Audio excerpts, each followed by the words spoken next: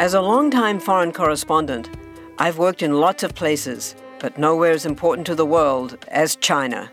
I'm Jane Perlez, former Beijing bureau chief for the New York Times. Join me on my new podcast, Face Off, U.S. versus China, where I'll take you behind the scenes in the tumultuous U.S.-China relationship. Find Face Off wherever you get your podcasts.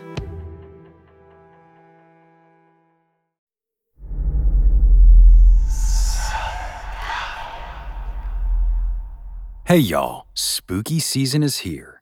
And if you're looking for a show to whet your appetite for a little haunted history, then I'd like to invite you to check out Southern Gothic, a chart-topping history podcast that explores some of the most infamous legends, folklore, ghost stories, and hauntings of the American South. We've covered all sorts of stuff from the Bell Witch of Tennessee to the disappearance of the Confederate submarine, the H.L. Hunley.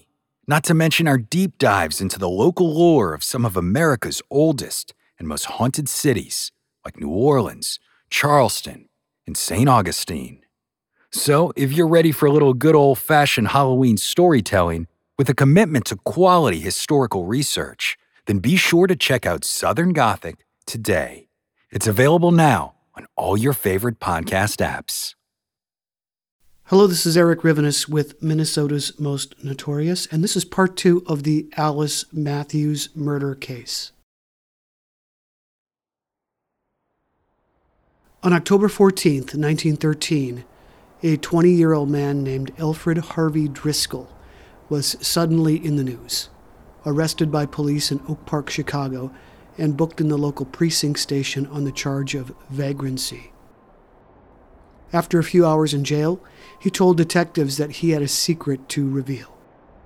He had killed a young woman in Minneapolis, he admitted, named Alice Matthews, in June of 1912. The Chicago detectives were not familiar with the case, but Driscoll was evidently convincing enough in his insistence that they believed he was telling the truth. But Minneapolis Police Chief Oscar Martinson wasn't having it. They had been down this road before, he explained. The Chicago police didn't know the details, and he did. You can say for me that the Minneapolis police will take no action in regard to this so-called Driscoll confession, Martinson told reporters. We know the story that he told the Chicago police, every word of it, and we, of course, investigated every angle of it that would throw some light on the murder of the Matthews girl. All of our investigations led us more firmly to believe that his obsession was the workings of a distorted mind. He finally admitted to Detective Hansen that there was no truth in his story, but we continued the investigation until we were absolutely sure he knew nothing of the murder. Driscoll was being stubborn about this, though. When the Minneapolis Police Department hadn't acted against him after his first confession, he'd easily spilled his guts with little prompting to the Chicago Police Department instead. But he'd gotten much of it wrong, including the date. She had been murdered in March of 1912, not June. The Tribune felt fit to explain to its readers that Driscoll had a troubled past. Starting in 1909, he'd spent over a year in the Red Wing Reformatory after having stolen several bicycles and some money from farmers in New Brighton, where he'd grown up. After being paroled for a number of months, including during the time of the Matthews murder, he asked to be confined once more at Red Wing.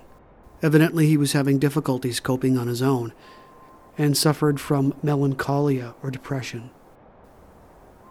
When they refused to take him, he had told authorities there that he had murdered Alice Matthews when he had been in the Twin Cities during that time and living with his mother. His mother told the police her son had been at home, in bed, during the time of the murder. Investigators, upon questioning Driscoll, were convinced he knew nothing of the more intimate details of the murder and dropped him as a suspect almost as quickly as he'd confessed. The police had discounted him so swiftly that local reporters hadn't even caught on, and he was never mentioned as a suspect initially. 2 days after his confession to Chicago police, Driscoll had recanted. He'd come to Illinois, he told a Chicago Tribune reporter, for a change of pace and to look for work while living with his father, Adelbert Driscoll, in Elgin. When he'd failed to find employment, he decided to go back home to his mom. But without money, he figured the only way to return would be to trick the police into escorting him back and picking up the cost of transportation. In desperation, he made the story up. Once he was back in Minnesota, he explained, he would seek work cutting trees in the North Woods. But the ploy, of course, hadn't worked. Chief Martinson had wired Chicago and told police to release him immediately. In the next few days, local papers would debate what could be done about these false confessions. The Minneapolis Tribune printed an article entitled, "Diseased Minds Prompt Stories of Horrid Deeds. Police Constantly on Watch for Fake Confessions of Dark Crimes. Law Refuses to Convict on Unsupported Word of Suspects." The article went on to explore Driscoll's mental condition and list reasons why he might have done what he had done. While manipulating law enforcement to better his living environment might have been the surface explanation for his confession, it was a depraved boy's desire to pose as a hero that was ultimately explained as the real reason for his behavior. It was his own warped way of offering conclusion to a murder that had put a constant sense of fear into the community ever since it had happened. So while the police scoffed at Driscoll's confession, they had no one else either. So it went cold. Cold for over a year and a half. Until finally a former suspect came forward. A man Minneapolis detectives were very familiar with. Driscoll confessed once again. By this time, Driscoll had moved to Devall's Bluff, Arkansas. Under the name James Wilson, he surrendered to the city marshal on June 1st, 1915. A Tribune reporter found his mother in Fridley and gave her the news first. "Has Alfred confessed again?" she asked. "Why, you know, he isn't just right mentally. He left here 2 years ago to join the army. I heard from him April 13th that he was in Panama. I know he was home on the night the Matthews girl was killed. It was months after the murder that he had first confessed. I think he probably wants someone to bring him back to Minneapolis, where he could easily clear himself and be very near home. I thought he was in Panama." More investigation into Driscoll's past found some very interesting news. He had been discharged from the army as unfit for service because it was suspected he had used dope. He was part of the hospital corps with easy access to drugs, the paper noted. Hennepin County Sheriff Otto Langham found the situation completely laughable and reiterated what investigators had said all along. "What does this third confession of Alfred Driscoll to the murder of Alice Matthews amount to, in your opinion?" he was asked. "Well, I should say to something less than 30 cents, he replied. "I don't think enough of the confession to go to Arkansas after Driscoll in light of his previous confessions." Twice before he had said he had killed the Matthews girl, authorities with the case were satisfied after an investigation that he had nothing to do with the crime.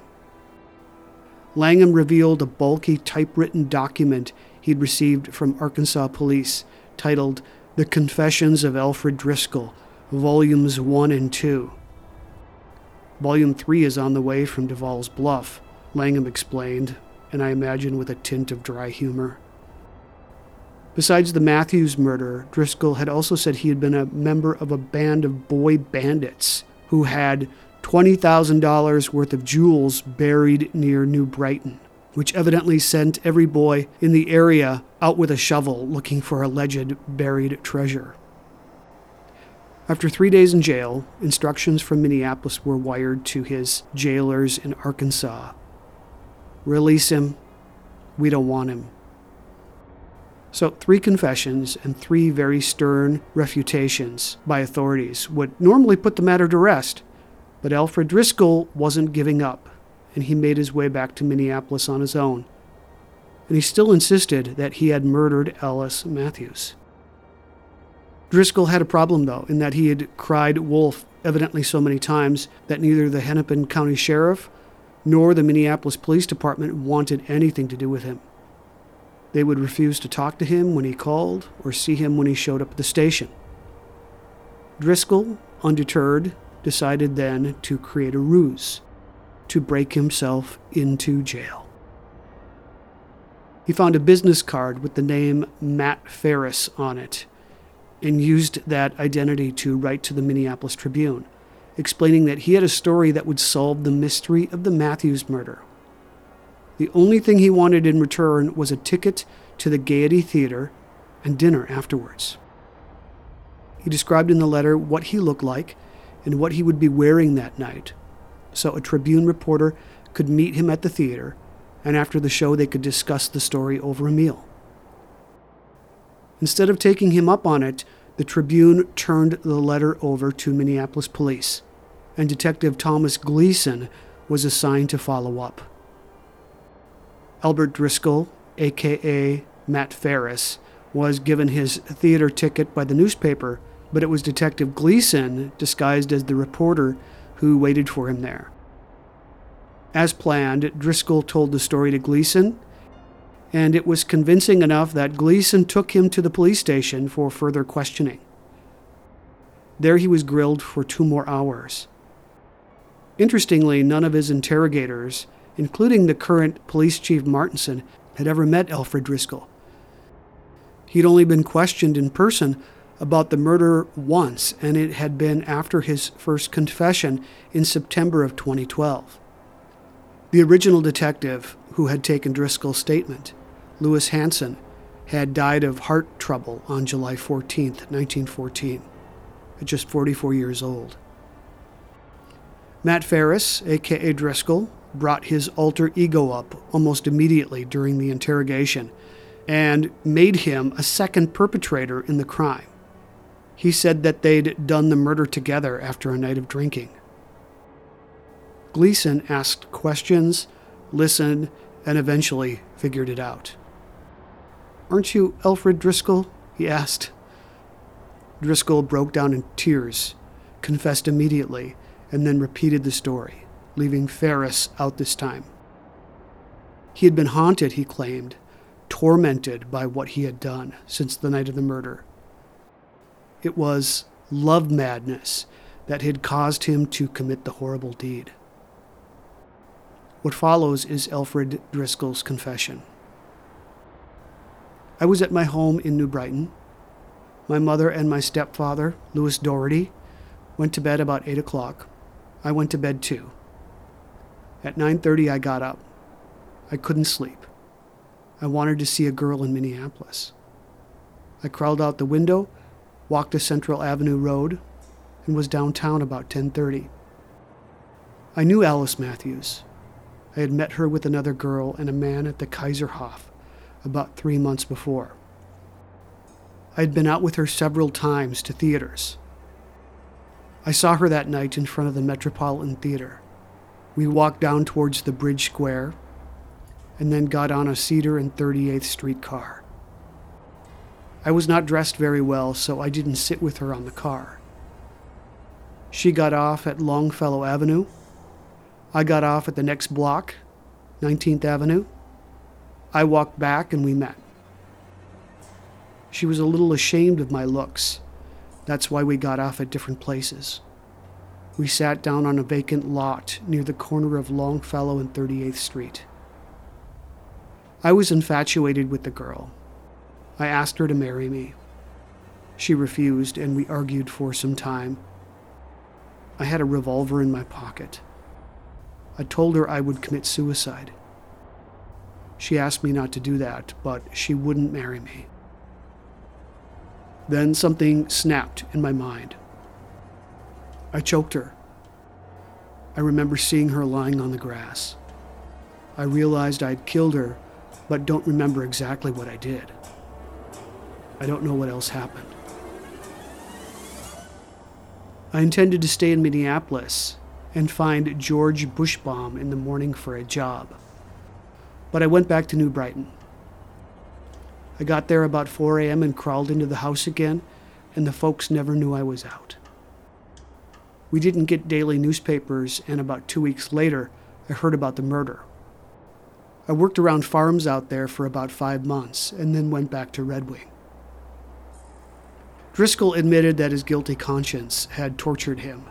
That was the reason he kept leaving Minnesota, even joining the Army, to try and run away from the pain he felt. It was the reason why he'd developed a drug problem, too, and the only way that he could alleviate that pain was to take the punishment for what he had done. Chief Martinson was convinced enough this time to at least arrest him and investigate his story more fully. They'd check with Alice's friends and witnesses that night to see if any of them could identify him. But he wouldn't commit completely to Driscoll's guilt. This man may be the murderer of Alice Matthews, or he may be a man with a form of insanity which convinces him that he is guilty of the deed, Martinson told reporters. I am convinced that he believes absolutely that he killed Alice Matthews. A thorough investigation will be made to find out the truth and verify and substantiate every statement made about himself. The police wasted no time in pursuing this investigation either. The following night, Driscoll was taken to the site of her murder. Night was chosen as the time to take him there, so that Driscoll's rehearsal of his self-alleged acts might be more vivid, wrote the Tribune. Driscoll was allowed to direct the driver of the police car. The route followed was that of the streetcar line Alice Matthews took to ride home on the night of the murder. Driscoll warned Detective Gleason that since he had not been over the route since the night of the crime, he might make slight mistakes. He stopped the police car at 35th Street and Cedar Avenue South and said, "This is where Alice left the streetcar." A block further on, he stopped, saying, "This is where I got off." We walked back to a little store. He pointed out the store. Driscoll then directed the driver to go on towards the Matthews home. At 36th Street and 20th Avenue, he indicated a vacant lot, where he said he and Miss Matthews sat down to rest.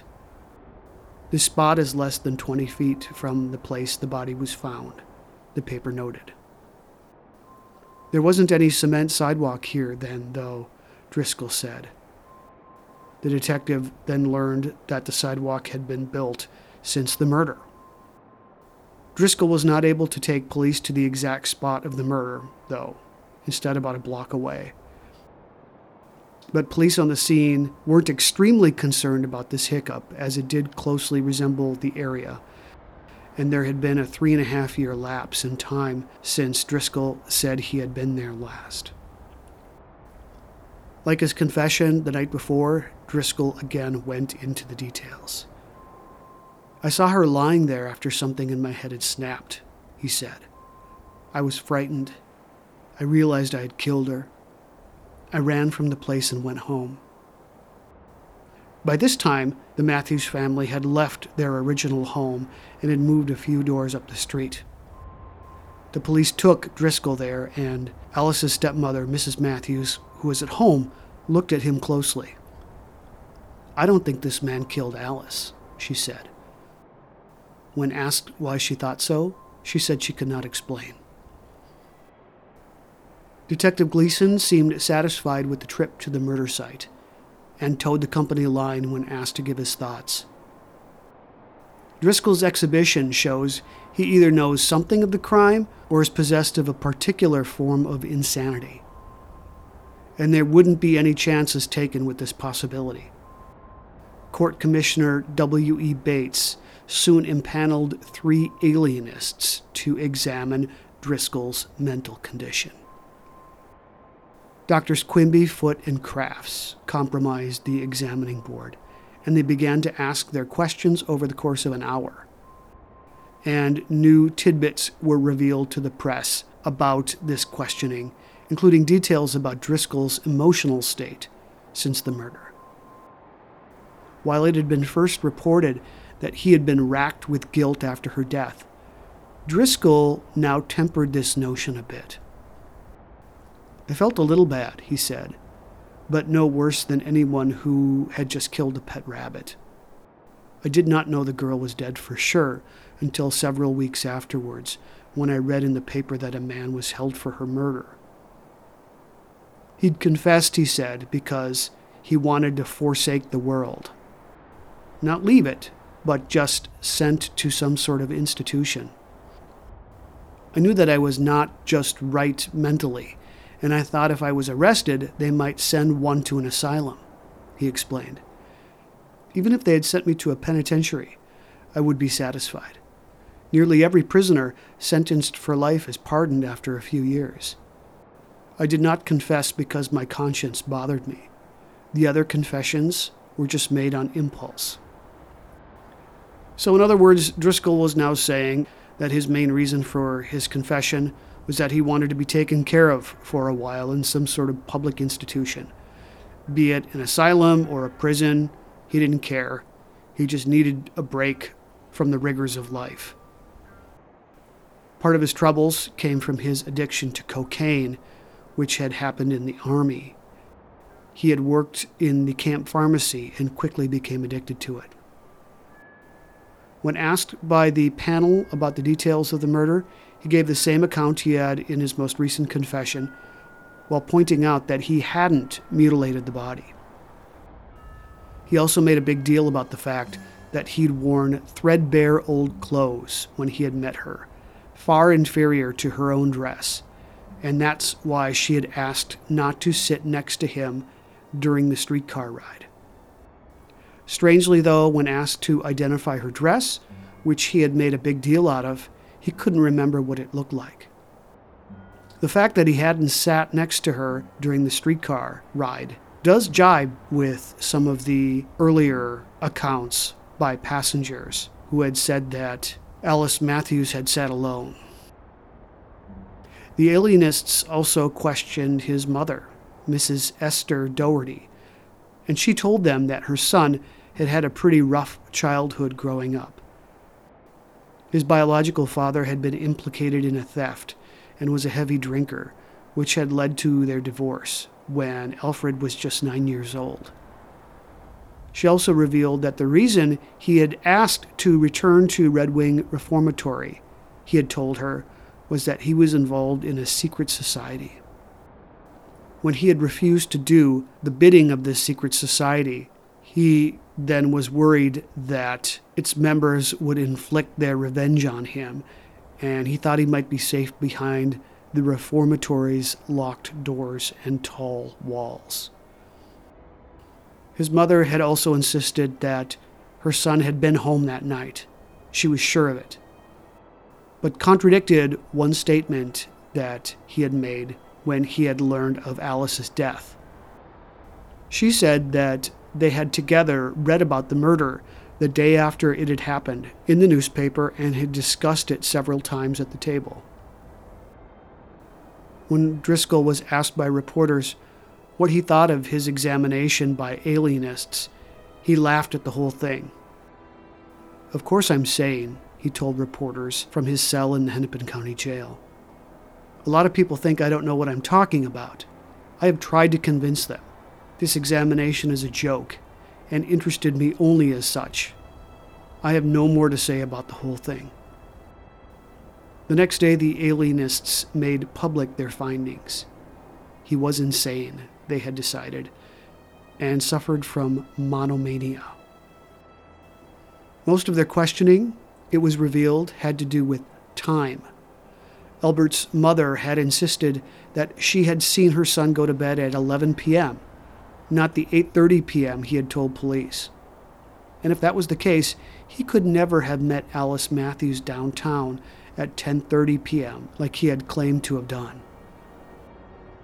Driscoll had also rambled under questioning, the alienists said, failing to remember details that he had reported in his confession just days earlier. It hadn't helped either when Driscoll had told the alienists that he was a direct descendant of King Alfred the Great.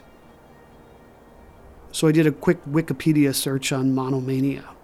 It says that in 19th century psychiatry, monomania was a form of partial insanity conceived as a single pathological preoccupation in an otherwise sound mind.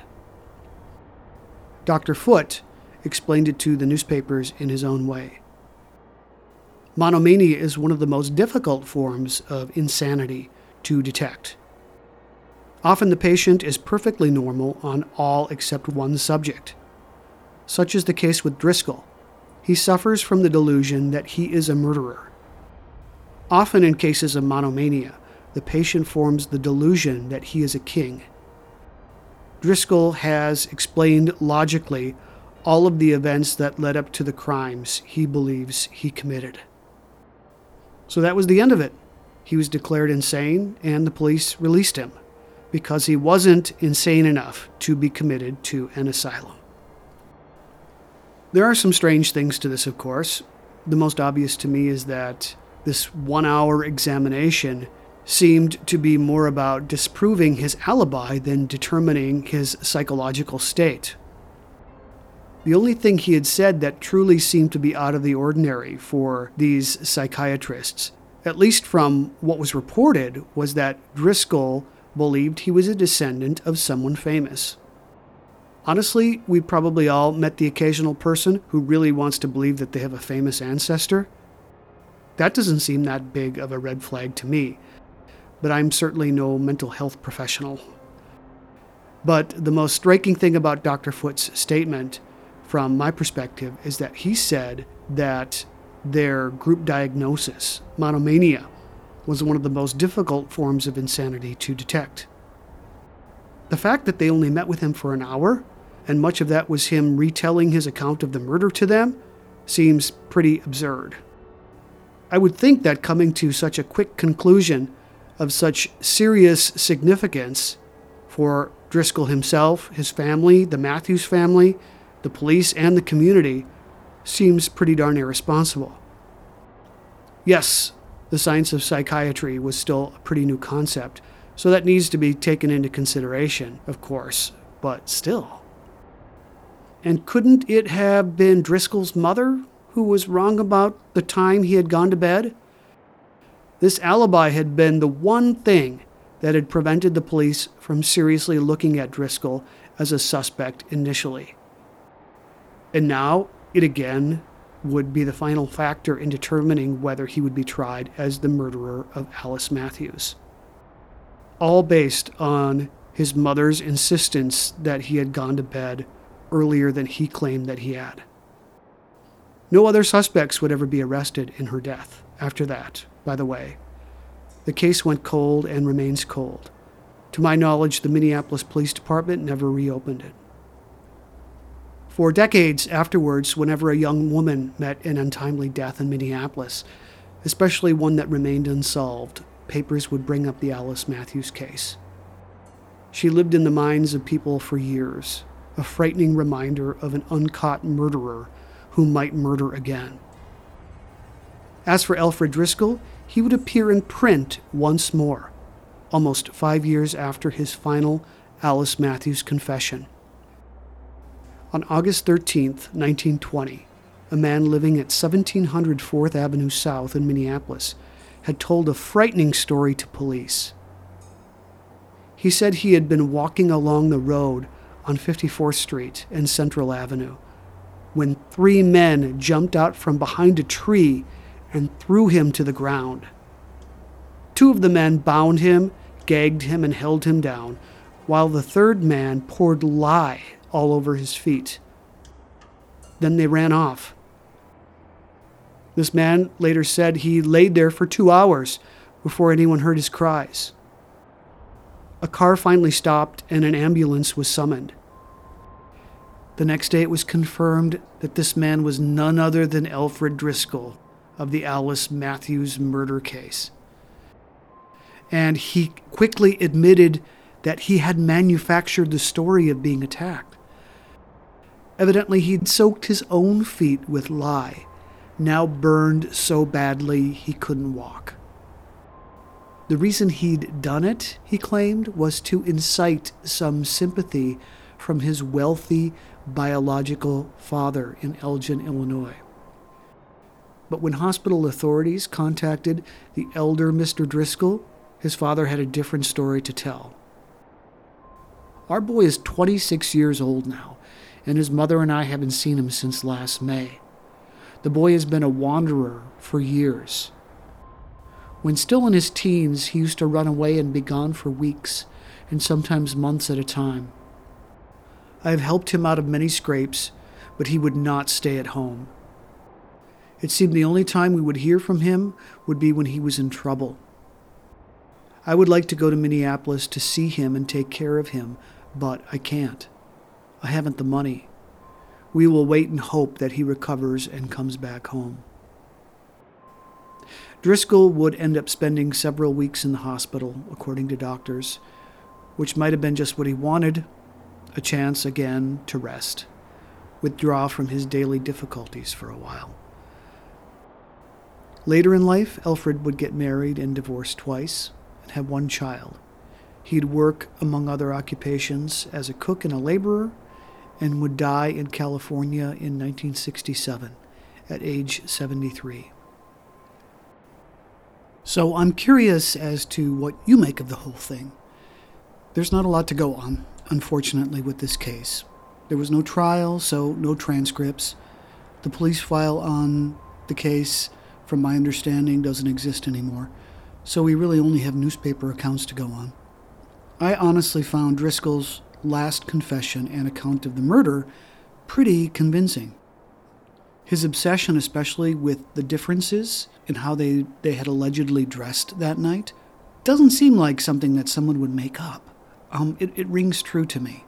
It explains why she'd sat alone and gotten off on the streetcar alone, according to Albert Savage. And Savage had remembered a man walking behind her. From Savage's perspective, and I'm sure the perspective of other readers when that had been reported, the man had been stalking her, following her. But Driscoll's explanation makes sense too. She'd been too ashamed to walk next to him in his state of dress, especially in her neighborhood, where she could have been seen by passing friends or neighbors who could have easily passed judgment on her. It was, after all, the early 1910s, and outward appearances were extremely important to people. She was a young woman who worked hard, came from a middle-class family, and was very likely striving as best she could to dress and act as far above her economic situation as she could. For many young women during this time, unfortunately, one of the only ways to advance themselves was to marry up. And Driscoll was a big step down in her eyes, no doubt. And he was upset about this, and angry that she was publicly spurning him. He was desperate and blurted out a marriage proposal, which would have been doomed from the start. I mean, she wouldn't even sit next to him in the streetcar. When she said no, he snapped, to use his words. And according to his account, of course, we don't know if this is true or not. But it doesn't seem far-fetched. Unfortunately, though, it seems as though the police department had completely ceased their investigation once he had been declared insane by that panel of alienists. No follow-up with her friends to see if they recognized him as the man who had met up with her downtown. It was over. And he was so insistent, 4 times confessing, and 3 of the 4 confessions rebuked. I mean, that's persistence. But my views mellowed out once I'd found the story about Driscoll burning his own feet with lye and making up a story about it. And that confirms, I think, more than anything else we have information-wise, a doctor's diagnosis of a mental illness. I mean, there's so much wrong with that.